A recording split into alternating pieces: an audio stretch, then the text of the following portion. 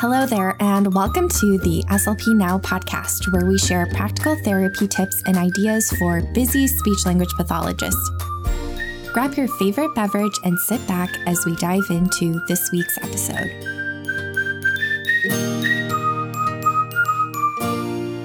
Hey there, SLP. I cannot tell you how much I've been looking forward to this month of content.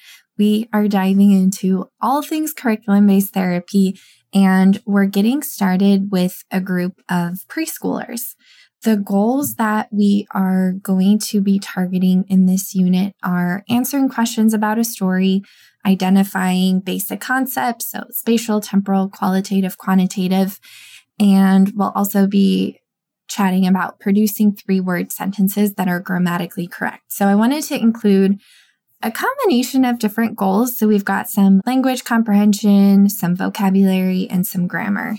So hopefully that's a good mix, and hopefully it'll be a really good way to give you some ideas to step up all of the literacy-based therapy strategies that we've been talking about, but starting to embed them into the classroom and or pulling more from the curriculum. I think this is especially important because the more that I read the research, the more that I see the importance of contextualized intervention. There's also a lot of talk about least restrictive environment and getting creative with service delivery. There's some really cool studies out there. Like I just read one about narrative intervention. Like they talked about having a whole unit in the classroom, like a 9-week structured unit. And this was one of the ASHA EBP briefs articles. So it was just integrating a bunch of different articles to try and solve a clinical problem. And then this speech therapist decided to put together a 9-week narrative instruction unit, like within the classroom. So she did it twice a week for 30 minutes. And I've just been reading more of this kind of stuff. And it's just really interesting to think about how we can change up what we're doing and move away from sticking with 30 minutes once or twice a week in the speech room. That's our default. That's what we stick with, and having very little variation. And I think the more that we learn, the better that we can customize each student's service delivery and just how we put together their IEP and have it truly be individualized. So I'm really excited to start exploring this topic. This is something that I definitely still have room for growth in. I did a little bit of intervention in the classrooms, and I implemented some alternative service delivery in terms of getting creative with the minutes and moving away from the 30-minute once or twice a week model. But I definitely still have room for growth. So I'm excited to continue diving into the research and experimenting as I figure things out. But with my preschoolers, I've actually done a lot in the classroom. And so that's what I'll focus on today. So the book that we're using is Wheels on the Bus. Pretty much every preschool classroom that I've been in sings Wheels on the Bus. They watch the YouTube video for it. And so I thought it would be a fun way to target some of our speech and language goals, provide some visual supports, and then just target our skills in a meaningful way. And if I'm able to do this in the classroom, model it for the teachers and the assistants, it's also a really meaningful context for the students, because if I teach them some strategies or whatnot, it'll be really easy for them to generalize because I taught them in that original context. So it's just really cool. I've been able to take books into the classroom, and then I've found that the teachers end up using them, especially if we collaborate on the book selection.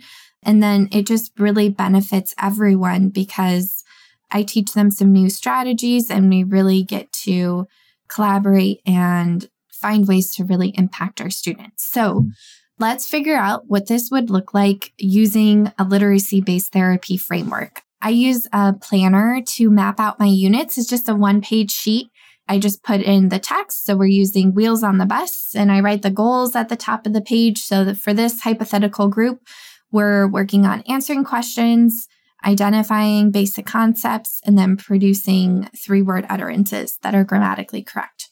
And if you want a copy of this planner, you can head to slpnow.com/planner to fill this in, and just put in the ideas that I share, or think of your own group, jot down some of their goals, and see how you can implement this and just adjust my ideas to make it work for your students' goals. But when I think of a preschool classroom, their day usually consists of play centers, having rotations, they have snack, they have circle time where they sing music. So these are all different types of activities that we can support and help students use their language. And one study, Fay, Cleve, and Long in 1997, describes a treatment approach in a preschool classroom, which I think is a really good example to pull from. And this was focused on grammar. So we have one grammar goal, but I think we can look at some other options and get creative and use this kind of model and implement all of the other evidence-backed strategies that we've used and that we've discussed over the last several months on the podcast, and we can integrate all of that together. But in this particular study, they selected several grammar targets that their students needed to work on, and they cycled through the targets. So they spent 1 week on each of the targets. They used contrastive imitation and focus stimulation. So definitely head back to the preschool grammar episode if you want a refresher on that. But they did contrastive imitation as a drill-based activity, and then they used focus stimulation in all of the different types of activities that I listed, like play, snack, circle time, all of that good stuff. So this is something that we could easily embed within the classroom. And when we talked about vocabulary, there's a similar study that describes a treatment approach used in a preschool classroom, and it has a very structured example of how they implemented it. So I think we can draw some really cool ideas from both of those studies. So when it comes to pre-story knowledge, so step 1 of Dr. Ukranitz's framework, we can do a book walk and we can look at the pictures and we can see if the students are able to identify the bus or the people or the different actions. And this is a little different. This is not the most developed story in the world. We're focusing more on basic grammar and vocabulary than story retell and all of that. But I think this is a great introductory activity, especially if it's a song that they're going to use throughout the year. And then we can talk about, if the students ride the bus to school, we can talk about what they do with that. And maybe I could even meet them at the bus and we could talk about the wheels and, oh, here's the driver and here are the people, and connect what we're reading in the book to what we're doing there. And if we could actually listen to the song on the bus, that would be pretty epic. So I don't know, we could get creative here, but those are just some options if we want to take a field trip, or I think a play-based activity would be super fun. I feel like every preschool classroom has one of those play buses. As they're playing with the bus, we can do some different language activities, pre-story knowledge activity, or later in the unit. Those are just some ideas for what we would do for step 1. For step 2, we would read the text. And I've worked in a variety of preschools.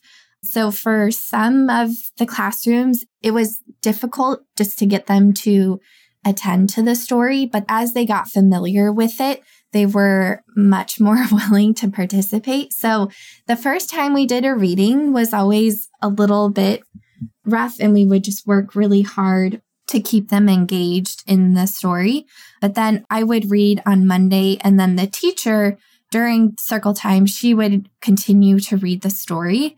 And so I would just have to be there on Monday during circle time, and then I could come in during other parts of the days once she had seen me read, saw my different models, and we discussed the strategies that we want to use. Then she continued it for me so I could jump in at different points in the school day to help with the more of that contrastive imitation, doing that drill-based activity as well as focused stimulation during different activities as well. So then for story comprehension, we have some very simple WH question cards. So I think those are a great approach for the types of students we would be working on this with. So it has simple who and what questions, for example, and they're leveled as well. So, and I would use different cards depending on the student's needs, but some of them, like they're just learning the meaning of the different question words. If I ask them a who question, the visual choices might only include people, and that's a way to include some of that errorless learning. But then if they're starting to understand the meaning of the different question words, I might give them a question with like a who question with a person, a location, and another answer as well, so that they actually have to understand. So that's a good way to scaffold the comprehension piece. And we have visual choices. So even if a student isn't at the level of producing like a response independently, we can scaffold them. Maybe we can even make it a field of 2 choices, or we can make it errorless and help them identify it. And if they're using an AAC device, we can help them find the answer on their device, and so on and so forth. So there's lots of ways to scaffold that and set students up for success there. Then when we dive into step 4 for the focus skill activities, this would be following Fay et al.'s model. It would just be jumping in with the students in the classroom in a variety of activities, whether they're doing play centers or during snack time or whatever it may be. I would embed the different skills that we've been working on in those meaningful contexts. And so maybe we can do like a bus craft, or maybe we can play with the toy bus, or maybe we can take a cardboard box and pretend we're going on the bus. And we can use that as an opportunity to use our basic concepts, because that's one of the goals that we had, or to produce 3-word utterances. I would be modeling that and recasting and using all of those in a meaningful context. Hopefully that's a helpful recap of some of the different strategies that we can use for these students. And then next up is early elementary. Thanks for listening to the SLP Now podcast. This podcast is part of a course offered for continuing education through Speech Therapy PD. So yes, you can earn ASHA CEUs for listening to this podcast. If you enjoyed this episode, please share with your SLP friends. And don't forget to subscribe to the podcast to get the latest episodes sent directly to you. See you next time.